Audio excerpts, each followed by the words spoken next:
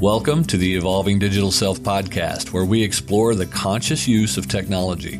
Listen in to hear thought leaders and other guests discuss the human relationship with technology and learning to thrive in the digital era. Hosted by the author of the international best-selling Digital Self-Mastery series and Being at Work, Dr. Heidi Forbes Oster. Welcome back to the Evolving Digital Self podcast. I'm excited to introduce to you Bo Reimer, who comes from Malmö, Sweden. He's a professor of media and communication studies at the Medea Lab in Malmö. And they're doing some really exciting things in crossover media, in interaction design, all kinds of different spaces. And we met about 10 years ago while I was living in Malmö. And it's just amazing to see how much this space has evolved since then. And I want to welcome you and look forward to hearing a little bit more about your work and where it's going. Welcome, Bo. Thank you. Welcome. Thanks. Hi. So can you tell us a little bit about both Medea and sort of your work there?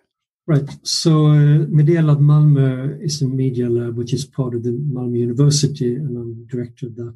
We've been going since 2009. What we do is working on media design and public engagement, and we try to do that in a very collaborative fashion. Collaborative both in the way of working cross-disciplinary with academics from in different fields, working with students, but also quite a lot of the work is done with actors from outside of the university. So we work with municipalities, with companies, with interest organizations and citizens, basically. I mean, it's such an innovative model, and we're seeing more of this, but I think, Medea is one of the first that really has taken this out and put it into action. I love the way that, in Malmö and in Europe, you really have the opportunity to get access to students that have a global mindset, because they, are coming from whether it's the Erasmus program or from other parts of the world. How do you think that technology has really impacted the ability to access that different piece of knowledge and those students that might really engage with Medea? Yeah, it's interesting with students because, you can start by looking at Malmö, who is an incredibly global city by itself. We have people from 175 countries living in Malmö. So you have to start with already here, without technology, students with amazingly different backgrounds and experiences. Then, of course, on top of that, you have technology. And I'm part of a master program in media communication studies, and that's also an online program. So that way we also bring students from other parts of the world without actually coming to Malmö in that sense. Or it's a master program where you can take part here physically, but you can also sit in Brazil or in Japan to take part in that. And it's incredibly successful. We have last year 700 applicants for the program. It's amazing. And I think that, there's some really interesting projects that have come out of that. Is there any that sort of stand out to you that you might want to share about that, just to give an example of what kind of things you're producing there? Right. The kinds of projects we have, sometimes they are based on ideas we have here within universities. Sometimes it's based on random meetings with people, or sometimes maybe the municipality or companies take part in that. But I think in the way we look at the collaboration as the main part, one example is something called See the Future, which is started by a small group of architects, designers who work with the city of Malmö in urban planning, where the idea was to set up big binoculars on streets. When you look through them, you can see what that street would look like 10 years from now. So you put different kinds of visions for you. And initially, these visions were made by experts, architects and so on. But we took part in that and tried to make it even more user-based. So setting up workshops where citizens living in the areas themselves were able to draw their views of what this street or this building should look like 10 years from now. And then that was put into these big binoculars, and then you can watch that, and you can slide it around to look into the left and to the right. And so that is one of those examples, and that's been very successful. These See the Future periscopes have been exported to other cities around Scandinavia. That sounds really cool. I look forward to checking that out when I'm in Malmö in a couple of weeks. You know, it's funny. I remember asking my own son probably about, I don't know, probably 6 years ago, you know, what he thought, you know, what he would imagine would be different in 10 years. And this is, you know, 10 years. Of course, to a kid at that age, probably, you know, 10 years is an eternity. But his response was, I'll be hanging out with my friends in holograms. You know, so I think sometimes we get stuck in our own paradigms of, you know, you can change a building, but you may not be able to completely morph it into something different. Do you see a difference in your younger students or in students who maybe come from different areas that are just willing to completely go out of the box and find something that's a solution that we hadn't thought of before? And what kinds of things might that be? Yeah, I think, we try to bring in those students in the work, and what we're going to start, actually we have funding from starting in January, a new research platform here called Collaborative Future Making. So that will be on the idea of not doing, there's a lot of future studies which is often laughed at afterwards because you try to do some ideas and then it turns out that history turns a completely different way. So, it's not that we're going to do, but we're going to try to work on giving alternative ideas of what can happen in the future. And that will be work with media scholars, with designers, but also with people from literature or social work in many different groups of people. And that's something we're looking forward for. And we can see already now there's a big interest in these kinds of questions. I think it's important, though, you can't really predict the future in the very simple way. And so it's not a question of looking at what is the most probable thing and see how we can take that, but actually go quite wild in these ideas and see what's going to happen. Yeah, no, it's fun to just sort of throw out the paint and see where it lands. You've been involved in this space for a really long time. What do you think has really changed, and sort of how did Medea come about? Because, this whole idea of doing these cross-disciplinary studies is really still kind of new. And sort of, what was your evolution in getting to where you are at with... I think, it is very concretely tied to the idea that Malmö University is a very new university. It started in 1998, so it's only 20 years old. And we have an old University of Lund, which has been around for 250 years around the corner. So when Malmö started, there was no reason for us to become a traditional university. We can never be as good as them in traditional political science, traditional comparative literature, but we can do things cross-disciplinary. So people who came to Malmö University did so because they wanted to do things in new ways, working together. So the whole setup is much more cross-disciplinary. The School of Arts and Communication, where I'm at, has both social science and humanities and technology and arts at the same place. So that's one part. And the other part is that Malmö, as an old industrial city with huge problems, also needed the university. So we've had such a huge support both from municipalities, but also from companies and different kinds of organizations, because we all feel that we can do things together here. I came from another Swedish city, University of Gothenburg, where I never felt that close to what was happening in that city, as I think quite a few of us do here at the university. Do you find that cross-disciplinary or that change of creating a space that's more cross-disciplinary and collaborative changes the relationship between student and faculty in a different way, or is it the same that it was 20 years ago?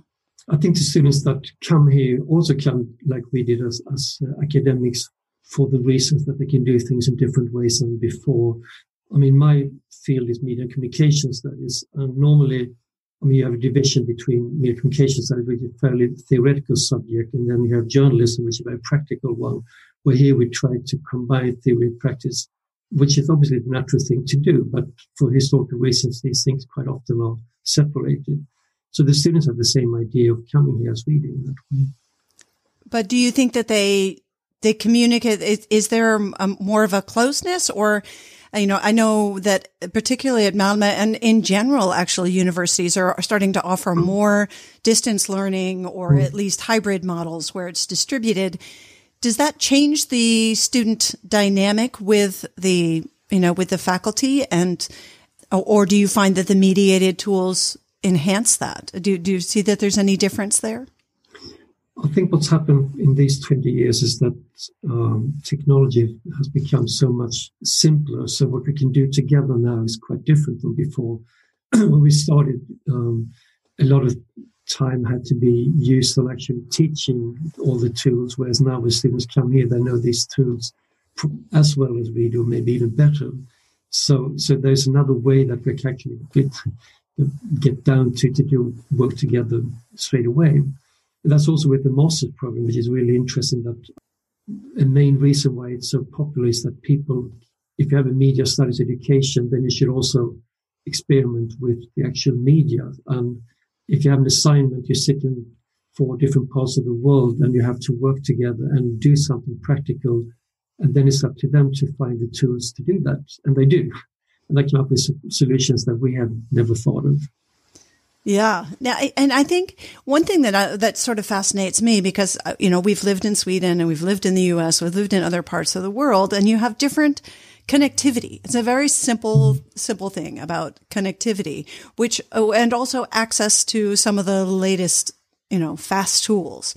And does that impact the ability to really thrive in this environment where it is mostly digitized or is highly digitized for people coming into it from another place? Maybe less so now, but have you seen a difference? I mean, living in Sweden, for example, our kids had mobile phones from, I think they were probably 8 or 9 when they got their first smartphone, because they needed it to get on the bus to get to school. Whereas when we moved to the U.S., and that was 5 years later, a lot of their peers still didn't have mobile phones yet. So I think... No, I mean, we're obviously quite fortunate when it comes to the digital tools that are available to everybody. And it's basically, people can use them in different ways. But since we work so much globally, I mean, both in our master program, we have also another one called Communication Development, which is working quite a lot with third world countries. We make sure that the technology, we always try to have it as low tech as possible. So you can take part even though you cannot go to a big studio to broadcast something like that. So it's a way of, here we're fortunate that people have everything, but we don't want to stay with that possibility here in Malmö or in Sweden. We really want to be able to communicate with people that don't have that possibility all the time. I mean, one of the things that I experienced when I was doing my dissertation, for example, is that if you're doing something that's in a cutting edge space, most of the research you'll find is online. It's not in the libraries yet. And a lot of it hasn't even gone to print yet. Has that impacted the way you develop libraries of the future? And I know Malmö University has an amazing library. But some of it is fairly new. Was that part of the influence of the development of the library and thinking about that? I'm not sure. I mean, it's quite clear that academia more and more is speeding up in the way that you can't write the same kinds of books in the way if it would take 2 or 3 years for them to come out. You have to think about these things. And I mean, especially in a subject like media and communication studies and technology subjects, yes, of course, you have to find new ways of publishing where things are available much quicker than before. But I think there's a general trend towards that. I mean, if you write for academic journals, articles get out online much, much faster than before. You have an online version before the printed version is there. So even you can actually read the article 2 years before it's actually going to be printed and so on. So that's a general change, I would say. Does that affect the peer review process? I know in academia, there's, of course, in order to have peer reviewed journals, you need to have a certain group of peers. But does that put pressure on their ability to produce that review in a certain amount of time so that it becomes a timely publication that's of value to the... Yeah, I mean, that has speeded up enormously just in the last 5 years, I would say. I mean, now, if I would send an article to a journal, which would then go through a blind peer review, maybe I would have to wait a month or a year or something like that, or 1.5 years.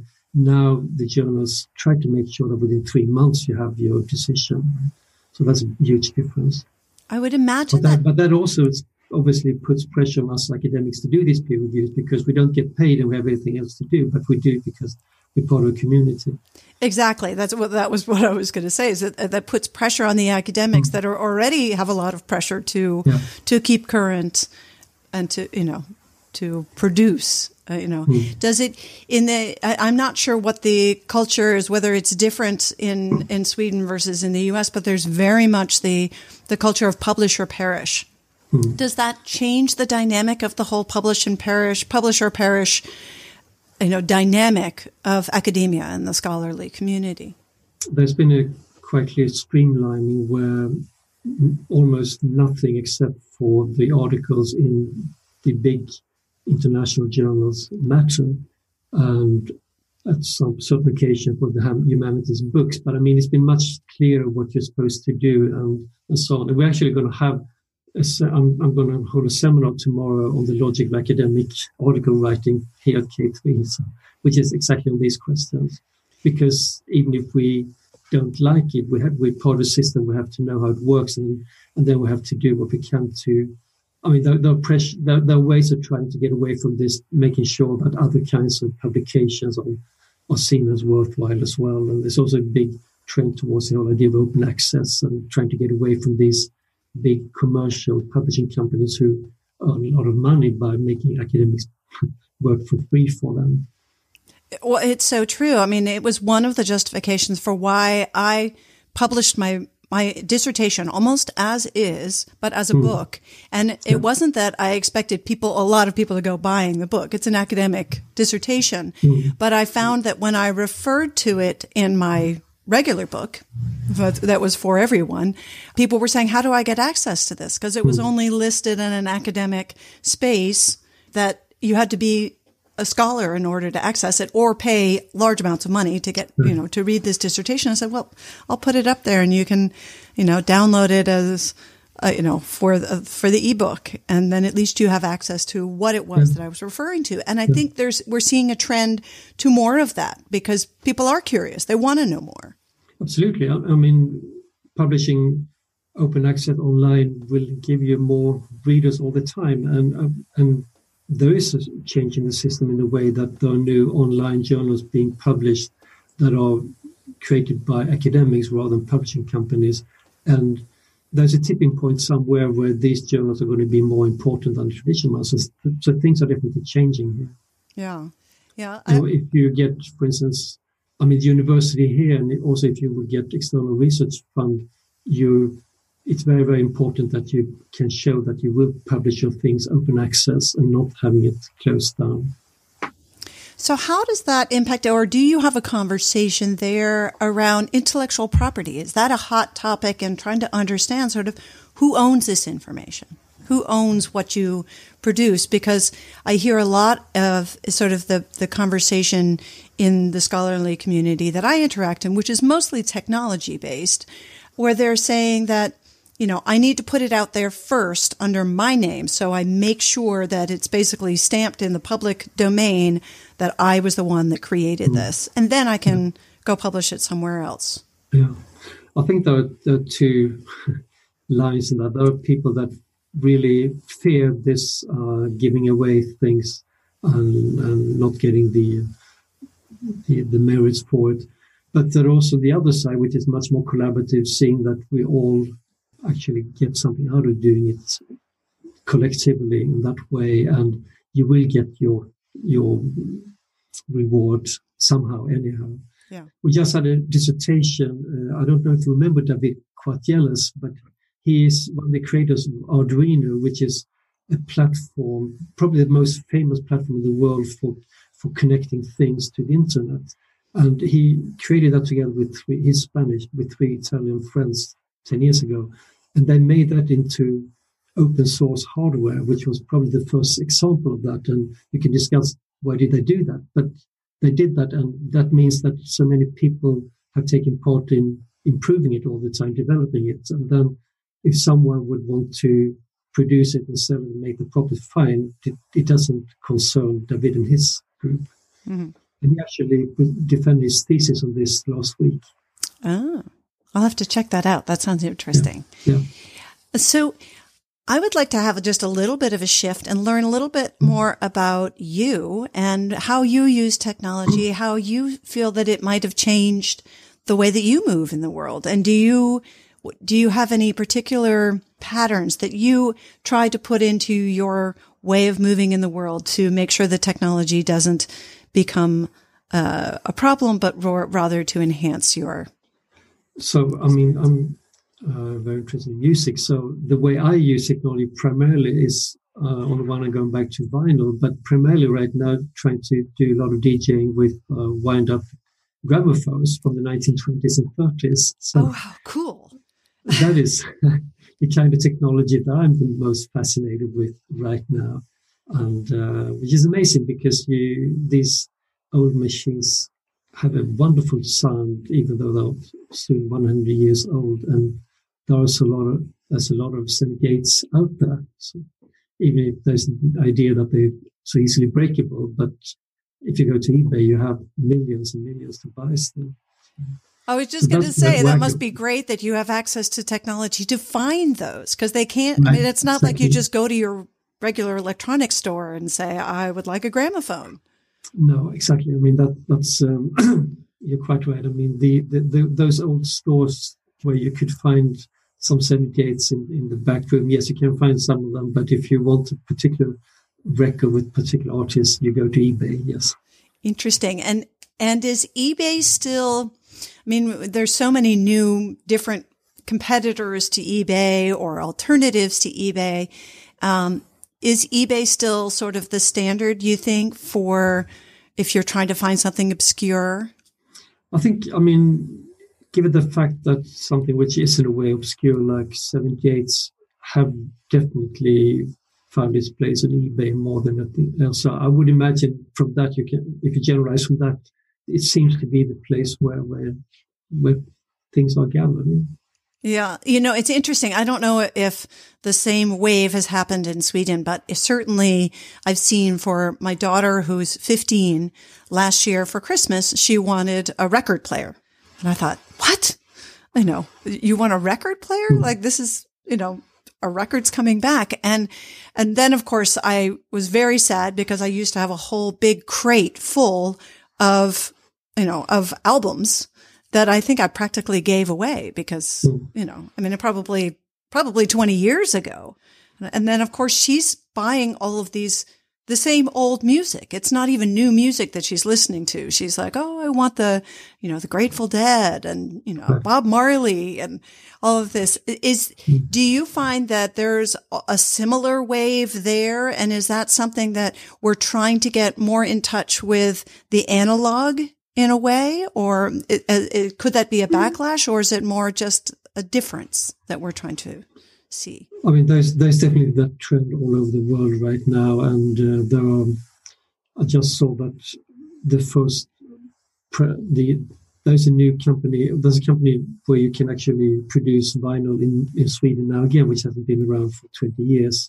So you get these old machines that people find and start to use again. So that trend is going everywhere. And if that's just, you could say it's some kind of nostalgia in one way of showing that you're different from other people. But there's also something with the whole aesthetics of vinyl and album covers and things like that you don't have with CDs. So that I think is very, very special. Yeah, I agree. It's much more tactile. Yeah. But even CDs, I don't think my kids have any CDs. They went straight they went straight to MP3 or, But I think that, like I said, the tactile part, but there's also the idea of you take one record, you take the record out of the cover, you put it on and it's only there for 22 minutes, something like that, and then you do something else. There's some slowness to that as well, and some preciousness, which I think is really important. Absolutely. And to listen to it all the way through. Yeah, I think, exactly. It's a very different pacing, I think. And I appreciate that. I do. Do you have any ideas or tools of things that you've seen coming through the university or through your life that you're excited about, that are using technology in a new way, to enhance our life, and particularly in the well-being space and sort of, I think music is certainly something that impacts your well-being, slowing down. But is there anything that really stands out for you that you've seen that you're excited about? We try to work with technology in doing things that could be kind of challenging where societies go. But a couple of years ago, we did work with this company called Bambuser here in Malmö, which at that time were very fast in making this telephone where you can actually broadcast live. And obviously that doesn't say anything special today. That's obvious. But at the time, they were very early, and they had this big impact during the Arab Spring, because at the time when demonstrations were happening, people could not risk using traditional film cameras being able to transport the film, which would be very dangerous. So Bambuser at the time was the tool that was used to be able to broadcast straight away. No one could stop that. And Bambuser was also one of the first social media that was shut down by the Egyptian government. But we were very proud of that part of history being there at the time. And that was developed by a company here, but in close collaboration with people at university. I remember that. It was an exciting time. And I actually had some of the students that were in Egypt. I had just been there several months before, and I'd been training them on social media. So I was excited to see sort of some of that being put into action, and to be able to have the tools coming from Malmö as well felt like, just made the world a little bit smaller in a way. It's pretty interesting. Where do you see sort of, if you could put on some future glasses like the ones that you have in the streets of Malmö and imagine where you see Medea being, or the university system in general being 10, 20 years from now, do you see any major changes in the way that we do things, and, that technology might provide the opportunity to do that? I think university now, obviously with the possibilities for online learning and these big MOOCs where you have millions of people taking the same courses, that is obviously having an impact on what the university is. But I think it's crucial still that students are visible and being seen. So, even if we do online work with students, we still make sure that we don't have thousands of them. It's still the case that they're individuals, so what we try to work with is to make sure that you can communicate, you can take part, even if you're not in Malmö. And I think those kinds of ways of working is the future, rather than trying to streamline for very efficient courses and so on. Well, and you mentioned that particularly your group was doing some collaborative work in developing countries. In terms of access to knowledge and to university programs, do you see more of an expansion there and more of, sort of leveling the playing field, I guess, is the best way that I can describe it, in terms of access to knowledge and access to education? No, I think it is definitely going that way, that technology is getting cheaper, it's getting more available, even though there's always the way that people, the ones that are ahead, will have an edge and so on. But definitely there is a democratizing potential or in this, which is definitely the case. So for those that are out there that have never been to Malmö or never experienced Malmö University, even remotely, what would you say is sort of the biggest draw for you, and who would be the ideal type of student to come and participate in the programs that you guys offer? The big draw is that this is such a multicultural environment, both the university as such, but Malmö as a city as well. So you do, that's something different from being in a small place in other parts of Sweden, for instance. That if you have people with so many different experiences and backgrounds, you obviously can do different things together than if you're a very more homogeneous group. And that is, I think, what is an excitement or an attraction of Malmö at the moment, both when it comes to coming to Malmö from other parts of Sweden, but also coming to Malmö from other parts of the world. Absolutely. I mean, it was one of the things that I loved about it. And when we moved there, for those of you who are listening who don't know, so my husband is Swedish. I became a Swedish citizen after living there for 10 years, but I'm American born. But one of the things that I loved about Malmö was the international community there and the fact that it was really this beautiful blend. I came from Boston, which is sort of known as the melting pot in the U.S., where, you have a lot of cultures, but you don't really have the same kind of blend, where I found that, for example, my kids at school, but probably, 60% of their friends had a parent that came from somewhere else. So there was a lot of, cross-pollinization, if you will, or what we refer to as love refugees, people that, married into the community, but really, became immersed. And, but then there's also, of course, the large refugee population and immigrant population that both parents come from somewhere else. And that, I think, has been a challenge, both a challenge and an advantage for Malmö, in that you have you have access to some different cultures that you wouldn't have access to, and you certainly wouldn't expect as an outsider coming into Scandinavia, where I think some of the best Middle Eastern food, for example, is in Malmö. I have a hard time finding that here. And the Balkan food. And I mean, there's just a lot of really different experiences that you wouldn't expect as an outsider coming into Sweden. And that really impacts the culture.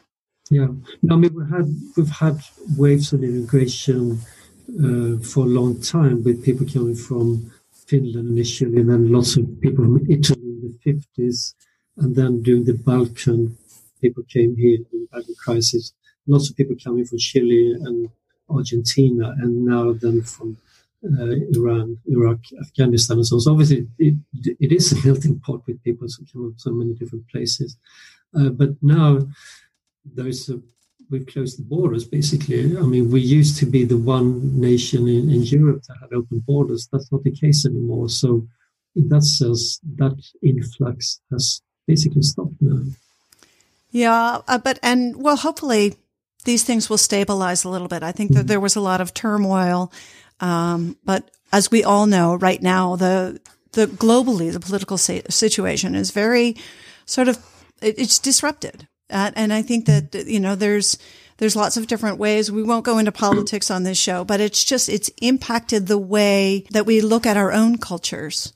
And I think it's become, something that, hopefully we can use the communication tools and technologies to understand, to create better understanding rather than to build bigger barriers to interaction. I just want to, let's see, I want to make sure that I cover all this, because this is, it's such a treat to have you here all the way from Sweden to join us today. I want to make sure that we learn a little bit about you and your plans for the future. Are you going to stay in teaching? And is that something that you see as changing? Or I know there's been different periods where you were teaching and then other periods where you're working as a director. And is there anything that tempts you that's out there in the world beyond academia today?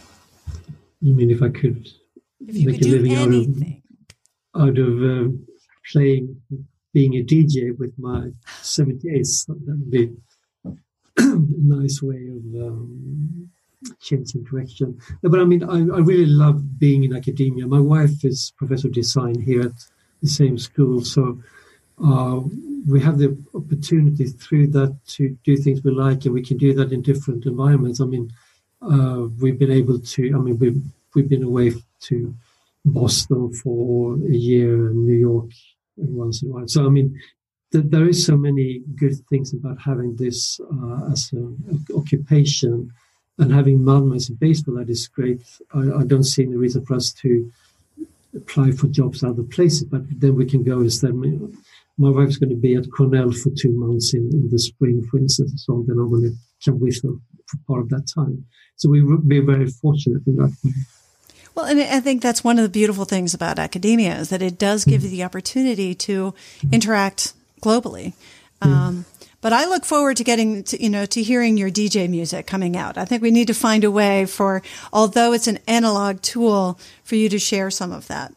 So we'll keep watching your website. And for those of you listening that are curious about Medea or Bo himself, we'll make sure that we put the links in the show notes, but it's Bo Reimer, BOREIMER.com, or check out Medea, which is MEDEA.MAH.SE. And if you are driving, please don't try to write that down. It will be on the show notes and you can follow it there. Thank you so much for joining us today. Is there any closing comments or anything that you would like to share before we just sign off? In relation to what you said in the end about Medea, that because on the webpage, we do a lot of outreach work, so we have more than 40 live events and talks online, and we've also started podcast series like yours, and we've done our 25th one right now, and the podcasts I would also suggest would be good in while driving, because they're on very different kinds of topics that could be of interest, I think. Excellent. Well, we'll make sure that we put a link in the show notes for that too, so people can find it. What's the name of the podcast? Medea Vox, VOX. Okay, Medea Vox. So we'll make sure we put that in the show notes. Yeah. And thank you again for joining us today. And thank you for the work that you're doing. And I just want to honor you and appreciate you for everything that you do. So, and for those of you out there, thank you for taking the time to join us today and to listen to the Evolving Digital Self podcast. If you enjoyed today's show, make sure you take a moment to sign up and subscribe and share with your friends so that you don't miss any of the great upcoming episodes. Until next time, bye-bye for now. Thank you for joining us for the Evolving Digital Self. Be sure to subscribe on your favorite podcast app now so that you don't miss a single episode. While you're at it, please give us a rating and a review and join the Digital Self-Mastery movement to create more conscious use of technology by sharing it and telling your friends. Want to see where you fit on the digital self spectrum and how it might be impacting your business and relationships? Get your free copy of Digital Self-Mastery today by clicking on the link in the show notes.